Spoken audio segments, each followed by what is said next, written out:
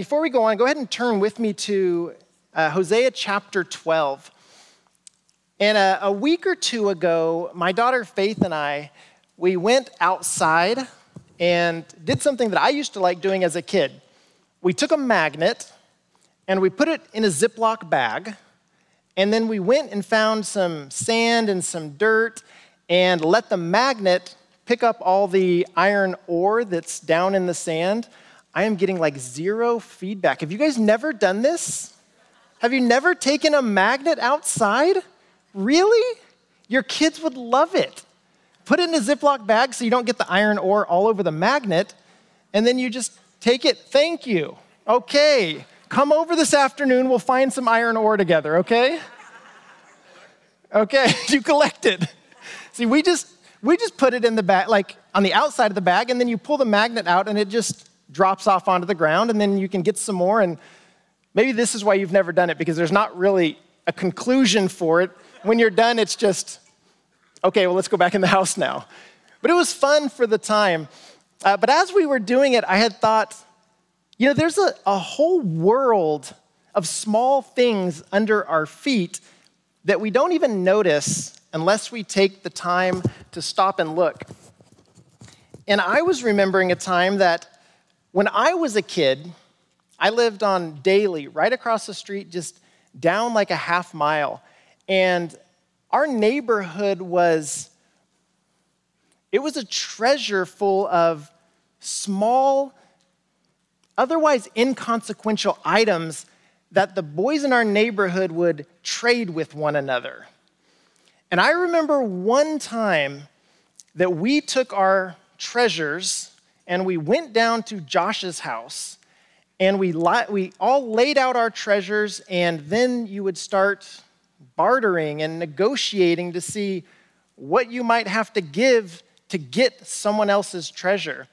But on this day, there was a glass vial filled with water, a lid on tight, and on the side was written, "Real gold."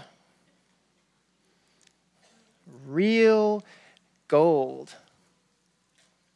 So we each took turns. We looked at the vial, and it was golden, and it was shiny, and it also taught the undiscerning kid down the street a truth and a lie. You see, when you get to fool's gold, which you can find down in the sand, it looks like gold. It has the appearance of gold. And much like that fool's gold, our lives can often have a little glint, a little bit of a shine that is a half-truth, a partial truth, a little bit of a lie mixed in with something that otherwise might be mistaken as the truth. See, gold has always been valuable. It is the gold standard. Peter even says in his first letter, he says that the proven character of your faith is more valuable than gold. The proven character of your faith more valuable than gold. What he's saying is that a godly character is more valuable than all of the riches. A godly character is more valuable than the touch of King Midas. A godly character is worth more than gold. See, in Hosea's day, they were riddled. The people, the Israelites, were riddled with fool's gold. Deceit, deception, lies abounded. And it wasn't just something they did, it was part of who they were. It wasn't just a one-time mistake. It was a way of living for the Israelites. The book of Hosea has kind of they call it a narrative arc. And the book of Hosea, it starts out bad, it then goes to bad, and it continues being bad. But all throughout that, the narrative arc is looking toward the very end of the book, chapter 14, which we'll look at next week. But all throughout the book, we see that while not everything that glitters is gold, we do see that week after week, chapter after chapter, that God is the real thing. That God is not fool's gold. He is not an artificial look-alike. That God is the one steady and steadfast thing from chapter 1, verse 1 through the end of chapter 14. And today is no different. We're going to see that God, even though the people are riddled with lies, that God is the true thing. Let's go ahead and pray and we'll read our text. Lord, we ask that as we look at these chapters in Hosea, that you would show us where in our lives we might be too much like the Israelites. Where in our lives we need to turn away from what is fake and what is deceitful and what is fraudulent and turn to the truth. Lord, teach us through your word and through your spirit what you want our lives to look like. May we not fill our heads with information. May we fill our hearts with transformation that comes through Christ, that comes through your word, that comes through your spirit living and active inside of us. And we ask this in Jesus' name. Amen. All right, Hosea chapter 12. Actually, the very end of chapter 11. So we'll start in chapter 11, verse 12. This is Hosea chapter 11, verse 12. It says, Ephraim surrounds me with lies, the house of Israel with deceit. Judah still wanders with God and is faithful to the holy ones. Ephraim chases the wind and pursues the east wind. He continually multiplies lies and violence. He makes a covenant with Assyria, and his olive oil is carried to Egypt. I want to look at these a little bit, and in your mind be thinking of what kind of person Hosea is describing here. Ephraim, chapter 11, verse 12, surrounds me with lies. Hosea could have said they're liars, but they surround God with lies. The house of Israel with deceit. They are liars, they tell lies, and they purposefully, intentionally are trying to deceive God. That takes lying to a whole nother level, thinking that we are capable of deceiving God, whose eyes and ability go throughout the entire world. God who sees the heart, and they are going to deceive God. In chapter 12, Ephraim chases the wind. Not much more foolish than trying to chase after something that you can't catch. For even if they were to catch it, they're left with nothing. So not only do they chase the wind, but they pursue the east wind. To them, the east wind was a wind that blew either kind of northeast across the Arabian desert, or it blew east over the Saharan desert. Both of those winds were a hot wind that parched the land, that dried out the crops, that left destruction. They pursued the east wind. God is telling them in their context what they would understand. You're seeking out and pursuing your own destruction. If we had to give them a word for this, we would just say, this is dumb. You're seeking out, pursuing, chasing down, hunting down something that will destroy you. But this isn't a one-time thing. Still in verse 1 of chapter 12, he continually multiplies lies and violence. This is a pattern for the people. He makes a covenant with Assyria, their enemy, and olive oil is carried off to Egypt. So now they have made partnership with someone that God said do not make partnership with. Their enemy is now their partner, and as a result, their olive oil is carried off to Egypt. I think their olive oil represents God's blessing here. Olive oil was frequently used as a term for blessing. It also used to anoint kings. It was used in the sanctifying process to set apart the priests, the tabernacle, the tools and utensils used in the worship of God. They would use the olive oil to purify and set aside something as holy to God. And here, their olive oil is carried off to Egypt. And it's because they are continually multiplying lies and violence.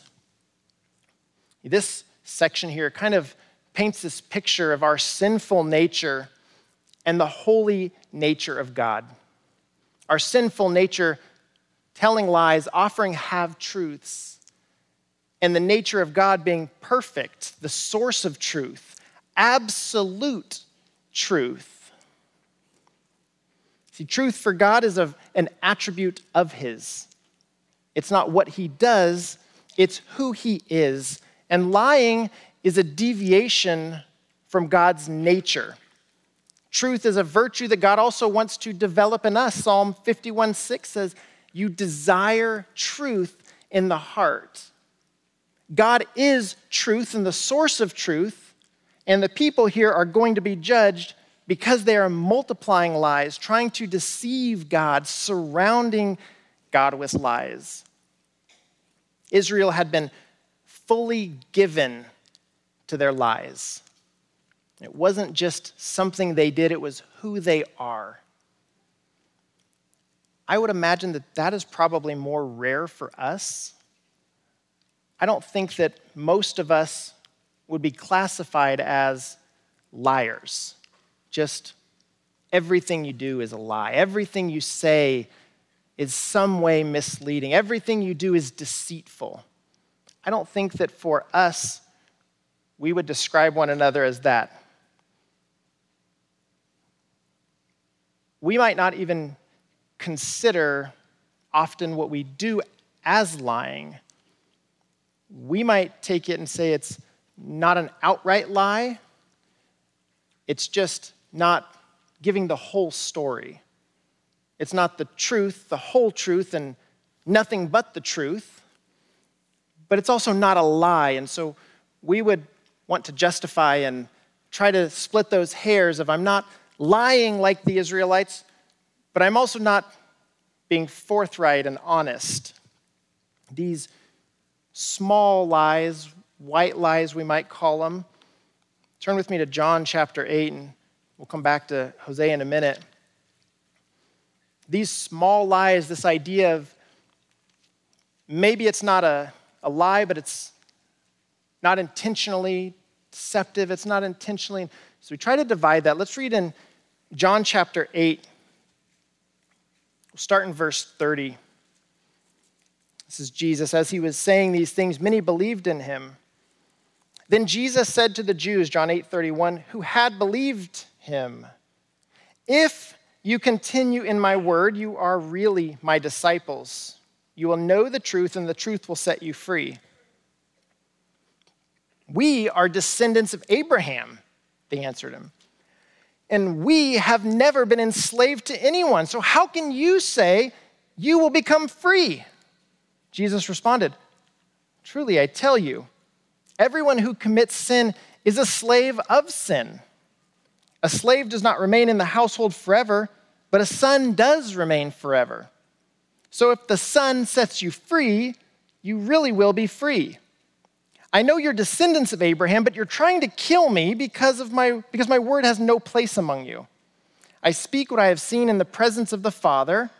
So then you do what you have heard from your father." Jesus is contrasting and saying, I have been with God the Father, and I do what God the Father tells me to do. You have been with your father. Verse 39, "Our father is Abraham," they replied. "If you were Abraham's children," Jesus told them, "you would do what Abraham did. But now you are trying to kill me, a man who has told you the truth that I heard from God. Abraham did not do this. You're doing what your father does." We weren't born of sexual immorality, they said. We have one Father, God. Jesus said to them, if God were your Father, you would love me because I came from God, and I am here. For I didn't come on my own, but he sent me. Why don't you understand what I say? Because you cannot listen to my word. You are of your father, the devil, and you want to carry out your father's desires. He was a murderer from the beginning and does not stand in the truth because there is no truth in him. When he tells a lie, he speaks from his own nature because he is a liar and the father of lies. Yet because I tell the truth, you don't believe me. Who among you can convict me of sin? If I am telling you the truth, why don't you believe me? The one who is from God listens to God's words. This is why you don't listen, because you are not from God. Jesus has no amount of compassion for these people that are lying and yet claiming that they follow God. Lying and yet say, God is our Father. Let's go back to Hosea. All lies, great or small, that intend to deceive, intend to put the truth in a somewhat other than truthful light, are lies. The big ones, the small ones, everything in between. Satan is the father of lies, according to Jesus. Now, let's look at starting verse 2, and we're going to see an example of this. Hosea 12:2. The Lord also has a dispute with Judah. He is about to punish Jacob according to his conduct. Now, you might remember Jacob. His brother Esau had gone out and had come back, and he was very hungry. So Jacob told his brother, I will give you a bowl of stew if you give me your birthright. The birthright was him being born first. He was going to get the majority of his father's wealth when his father died. A very valuable thing. And Jacob offers a bowl of soup. He doesn't outright lie to Esau, but he deceives Esau in Esau's own foolishness. He's not being truthful. He's not representing the truth well to his brother. He's trying to take from his brother. You'll also remember that when Jacob's father was dying, he called in who he thought was Esau, the older brother, and he was going to give him a blessing. But Jacob weaseled his way in and stole the blessing from his father, and that time outright lying to him. I am your oldest son, Esau. Just bless me and we'll all be okay. Jacob here is about to be punished in verse 2 according to his conduct. He, the Lord, will repay him based on his actions. Some more examples. In the womb, he grasped his brother's heel, and as an adult, he wrestled with God. So God lays this charge here against the Israelites. They're liars, they're deceivers, they're manipulators, and it's been like this from the beginning, all the way back to Jacob, before you even had the tribes. When Jacob was still Jacob, you've been liars from all the way back then. I think Jacob is a character we can relate to more than we do just the Israelites.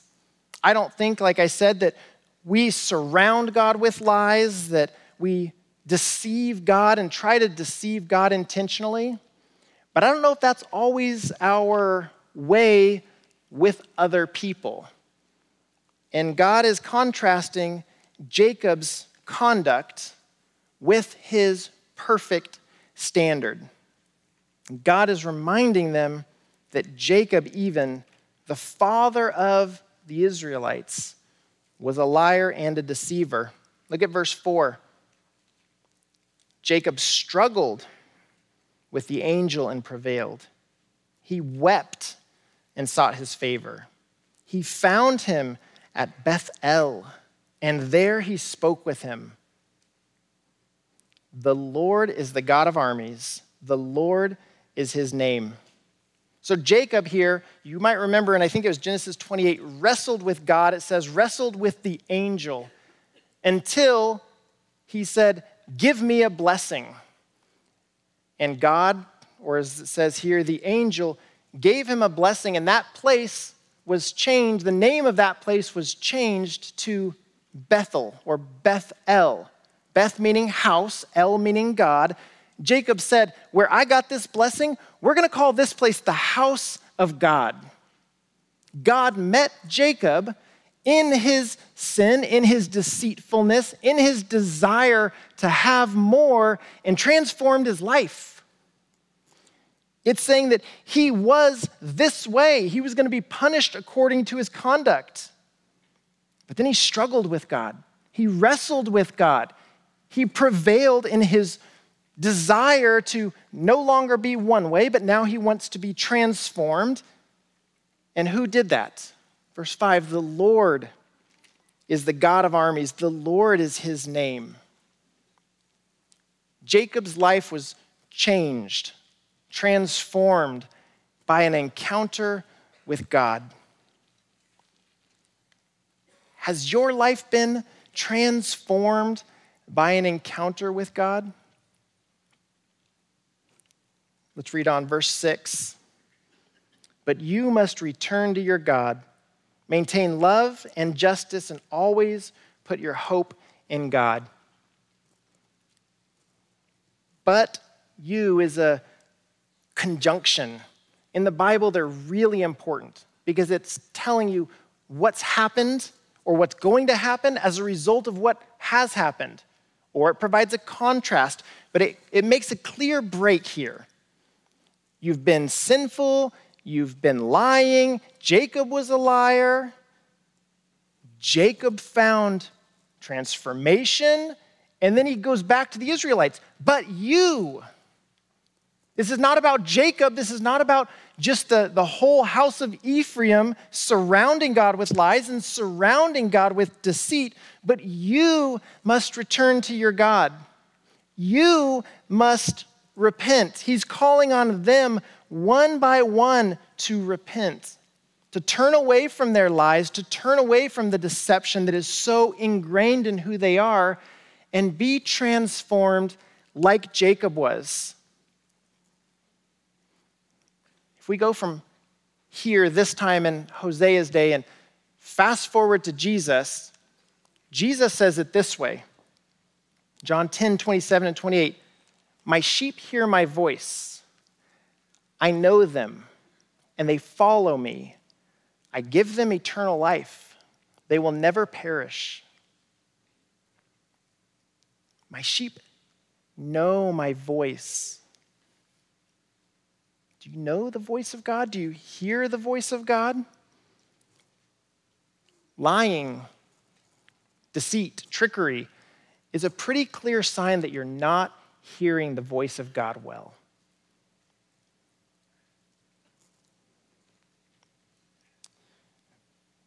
You might say,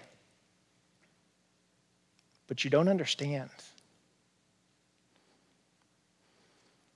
Because my lying has big consequences. Where I've found myself now has big ramifications. I didn't lie to my kids about taking them on vacation and just tell them we'll go some other time. And it's not something that I can just work through. It's big.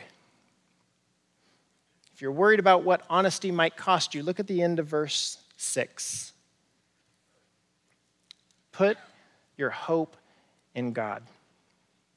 See, when we start as the Israelites do and we say, this is my lie, what we're saying is, I have no faith, no trust, no hope that God can do better than I can do. I will lie to make this situation good. I will lie to cover up something that would otherwise get me in trouble. I will lie so that I can get ahead in a way that I don't believe God will help me with. The antidote to being bitten by that snake is to put your hope in God. If you're here with your lies, your hope is in yourself. I can do this. And Hosea says, put your hope in God. There's no other way to do it except to say, I can't do this. I can't keep going. I have to put my hope in God. And I think that's why Hosea here talks about Jacob. Because Jacob wrestled with God. Jacob struggled all night with God. How do we put our hope in God? We wrestle through that sin. We ask God for forgiveness. We must return to our God to repent. Verse 6, but then the effect of that repentance is the end of verse 6. Maintain love and justice. Having repented, maintain love and justice and put your hope in God. We have to give up the old lies. We have to move on past them. And most of our lies are outward. Most of our lies are told to someone else. It's that vial of gold that we're trying to sell to someone else, thinking they might be unwitting enough to accept my vial that I say is real gold that's really not gold. But there are other lies that we tell ourselves. It's somewhere on the pendulum from pride, I can do it, I don't need God, I am capable, all the way over to nothing is going to be good. God can't, I can't, and it just leads to anxiety and depression. Most of us fall somewhere on that scale. If you swing towards pride, you're saying that I don't need God. And if you swing the other way towards anxious thoughts and depression, you're saying I don't trust that God will. Pride is self-explanatory. Anxiety and depression and feeling that God can't help me, that God won't help me, asks questions of yourself like this. If I choose to tell the truth, what would actually happen? Would I be forgiven if they knew my past mistakes? Would I be loved if they really knew me? Would I be accepted if they knew my sin? Would I be heard if they knew the doubts in my mind? Would I be trusted if they knew the insecurities beneath the veneer of my confidence? Would I be welcomed if they knew the loneliness I felt even in a crowd? Would my laughter be shared if they knew it masked my sorrow? Am I enough? I'm plenty. I am enough. I don't need God. Am I enough? Does God love me? I don't think I'm worthy. I don't think I have value. Does God? We wrestle with the feelings and the emotions because those feelings and those emotions are not from God. Those feelings and those emotions that lead us toward an internal thought that is just lying to ourselves, whether it's I am enough or I'm never enough, are not from God either way. Because God doesn't want us to be prideful, but God also wants us to have our hope put in Him. Paul says in 2 Corinthians, we demolish arguments and every proud thing that is raised up against the knowledge of God, and we take every thought captive to obey Christ. Because the truth is, you are loved by God. He says it throughout the Bible. The truth is, you are forgiven by God. Christ on the cross showed that he has forgiven you through the blood of Christ. The truth is that you are accepted by God because while you were yet sinners, Christ died for you. The truth says to the lies of pride and to the lies of self-defeat that Christ is enough. And we take those thoughts captive, the prideful ones and the self-deprecating ones, and we say, it's not about me. I demolish those arguments and I take those thoughts captive because it's about Christ. The good, the bad, everything in between that we would look at and say, good, humanly, bad, humanly, and we say, these things are not about Christ. So we return to God, we maintain love and justice, and we put our hope in God. Now, if you've ever played on a sports team of just about any kind, you've almost certainly heard it said, practice makes perfect, right? You've heard that before, practice makes perfect. And it's true in a sense, but practice really only perfects what you're practicing.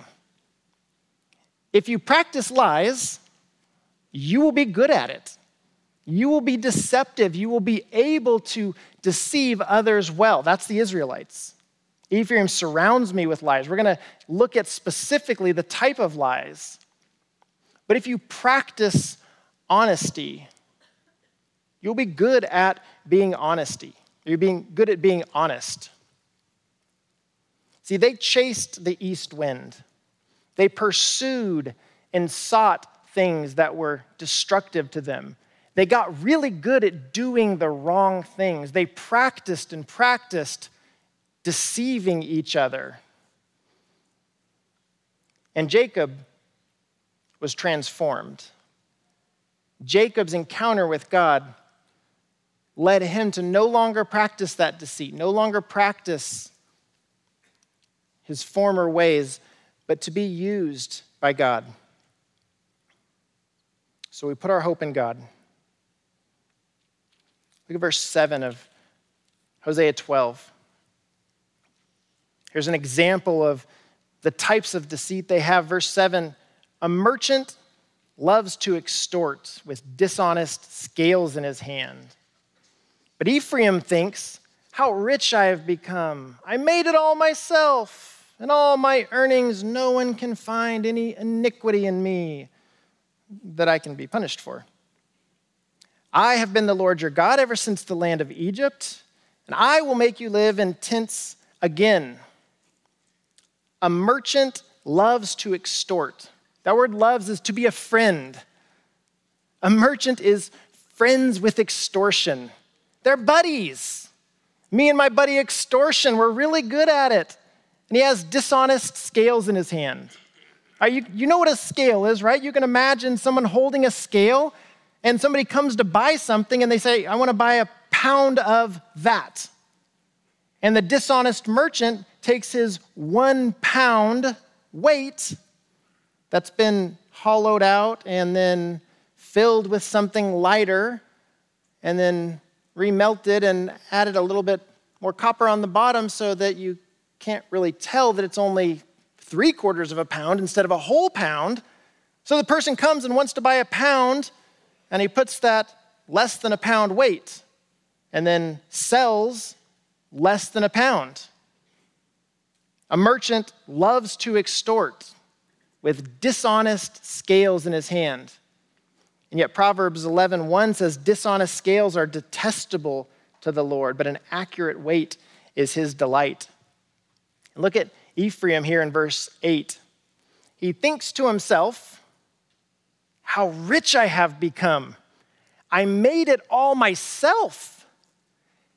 He's even lying to himself about how he got the riches. He made it through extortion. He lied and deceived his own countrymen so that he could be rich. And then look, in all my earnings, no one can find any sin, any iniquity, any poor business dealings in me, because he's really good at it. Nobody can find any iniquity in me. He's not saying I don't have any iniquity. He's saying nobody can find it. I have covered up my sin with so many lies that nobody can find it.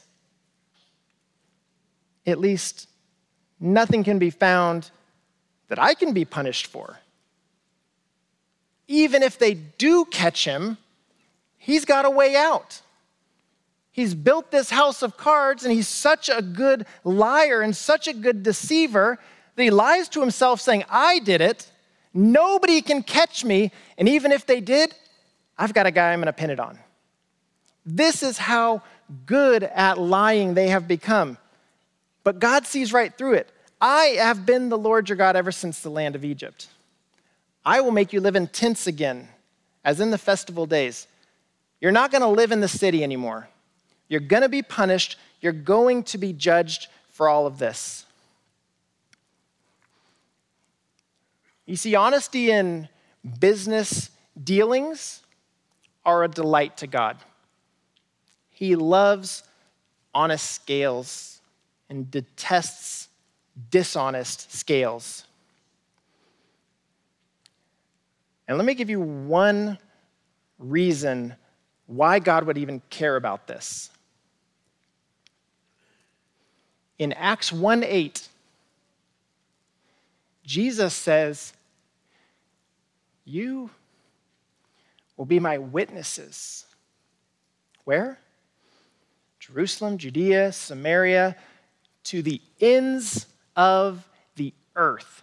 You will be my witnesses. Now imagine the merchant with dishonest scales.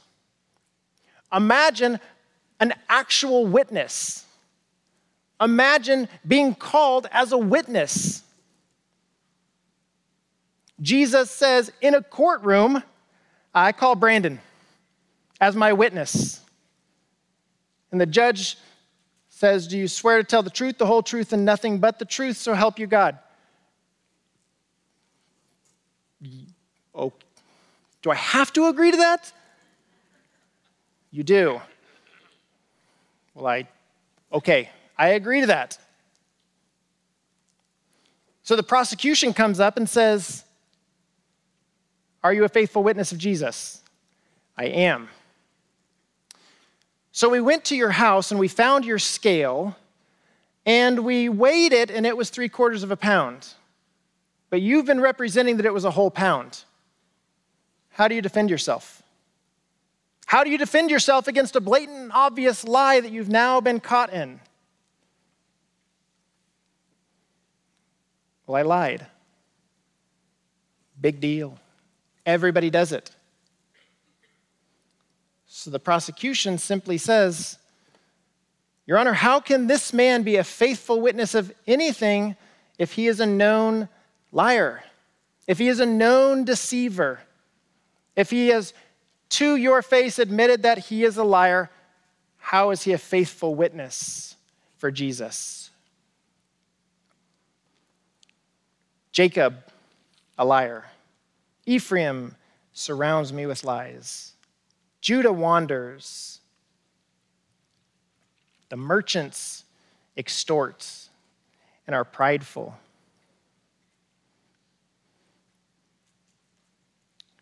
It's not only that it's an unfaithful witness, but it's also hypocritical when we tell others that they ought to follow God. They ought to live a life that honors Jesus. I lie, I deceive, and I trick people for my own gain, but you should not do that. So where in our lives are we not being truthful? Where in your life might there need to be repentance? Where might you need to say, but I must return to God. I must maintain love and justice and always put my hope in God. And then how do you need accountability in that? How do you need another friend, a Christian friend, to say, hey, you need help here. And then when they come to you and say, you're straying from the truth, will you be defensive? Will you be open to that? Will you hear them? Will you defend the lie and pile the lie? Are you committed to the truth? A few years ago, we had some chickens in our chicken coop, and I decided to take this seed mix and just kind of spread it outside the coop and water it. And I thought, when it grows, we'll let the chickens out and we'll let them eat whatever's growing out there. And so I spread this seed mix and buried it a little bit, and it just all started growing. So we let the chickens out, and they'd eat it for a while and then go back inside at night. And over time, they ate most of it down, except this one marvelous plant. It was big. It grew, it was like 3 feet high. But I also couldn't figure out why the chickens wouldn't eat it. And one day my neighbor was over, and he just said something, I don't even remember what he said, but he pointed at it, and he's like, oh, I've got that all in my backyard. I was like, I know it's big, but the chickens won't eat it. He's like, yeah, it's a weed. That's not a weed. That's right where I planted all the plants. He's like, no, that's a weed. They're everywhere. And you gotta their roots are deep. It's got a big taproot, and you gotta really get down there to get it. I was disheartened. I liked that plant, but I didn't realize it was a weed at the time, and the chickens didn't want anything to do with it. You see, when we sow seeds of dishonesty, we harvest a crop of lies. When we sow seeds of honesty, we harvest a crop of truth. When we sow seeds of honesty, we are a witness for Jesus. We can stand at the witness bench and say, I swear to tell the truth, the whole truth, and nothing but the truth. We are a good witness. We're going to be witnesses one way or the other. You will be my witnesses. The type of witness depends on our actions. Our last section here in chapter 13, verse 12, says, Ephraim's guilt is preserved. His sin is stored up. Labor pains come on him. He is not a wise son, and when the time comes, he will not be born. I will ransom them from the power of Sheol. I will redeem them from death.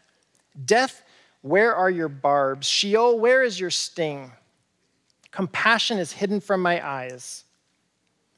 Although he flourishes among his brothers, an east wind will come, a wind from the Lord rising up from the desert. His water source will fail and his spring will run dry. The wind will plunder the treasury of every precious item. Samaria will bear her guilt because she has rebelled against her God. See, Ephraim here in verse 12 is saying their guilt is preserved. It's not forgotten, and it's stored up. Their sin is stored up like a debt they haven't paid. In verse 14, probably best reads, should I ransom them? Should I redeem them? Then 15 gives the judgment of these sinful people who have stored up this debt of sin against God. Although he flourishes among his brothers, he has this outward flourishing. An east wind will come, a wind from the Lord rising up from the desert. It's probably no longer talking about the hot eastern wind that blew across the desert, but now talking about the Assyrian king that the Lord will bring up from the desert. His water source will fail, his spring will run dry. The wind, the Assyrian king, will plunder the treasury of every precious item. Their guilt, their sin, their iniquity, God has not forgotten about it. God still sees and knows this guilt, this sin. And we too run up a debt that we can't afford. The Israelites in Hosea's day had this debt that they could never pay. You fast forward to Paul's time in Romans 2, Paul says, do you despise the riches of God's kindness, restraint, and patience, not recognizing that God's kindness is intended to lead you to repentance?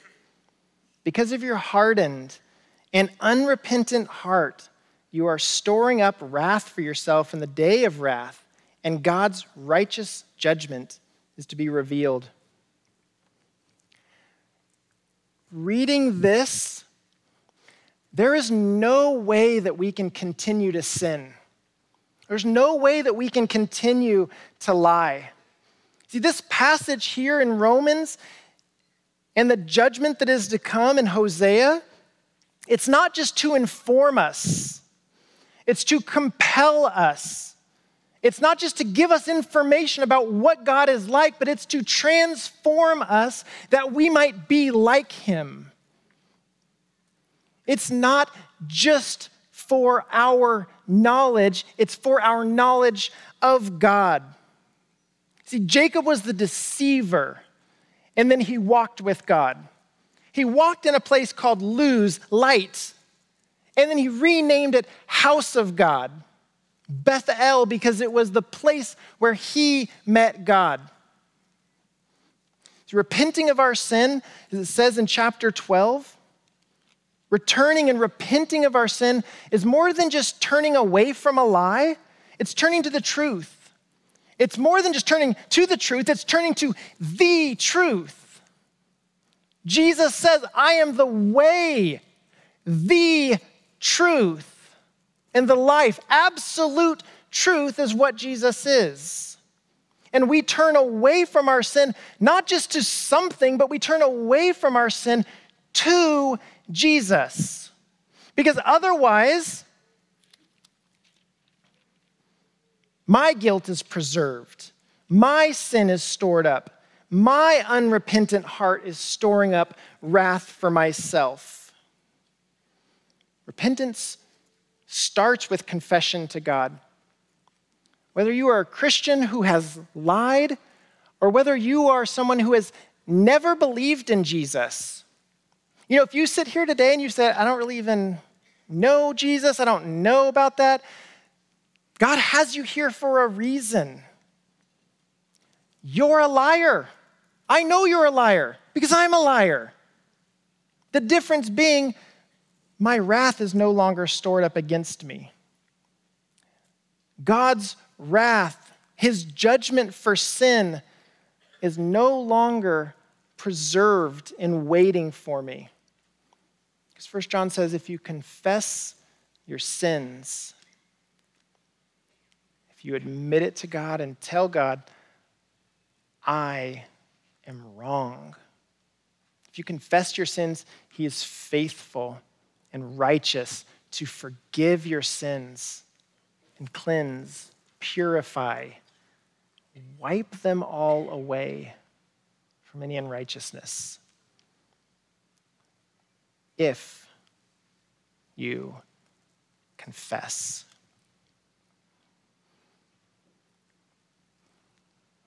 As a Christian, we confess our sin to God. But then we also seek to make it right with others. Our humility, our repentance, our confession demonstrates that we're like the new Jacob, not the old Jacob. That we're not like the merchant with dishonest scales. We're like the merchant with dishonest scales, having had a change of heart, having been transformed and knowing this isn't the way that God would have me to act. And then our truthfulness, our trustworthiness becomes a good witness for God. We're no longer a vial of fool's gold being sold to a fool, but we know the real thing. We hear the voice of Jesus. We follow the voice of Jesus because his sheep know him.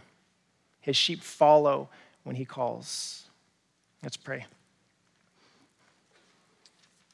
Lord, may we be those sheep who know you, who hear your voice, who seek to follow you. Lord, there is no hope that we have on earth besides the hope that we have in you. Lord, may we repent, may we turn to you, may we put our hope in you. Lord, you've promised that if we do and we confess, that you'll forgive us.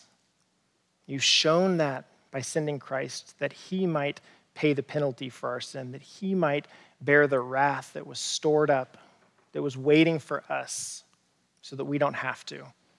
We're thankful for that sacrifice. We're thankful that we do have a hope. The Lord, may this not be information. May it lead to transformation through Christ, in whose name we pray. Amen.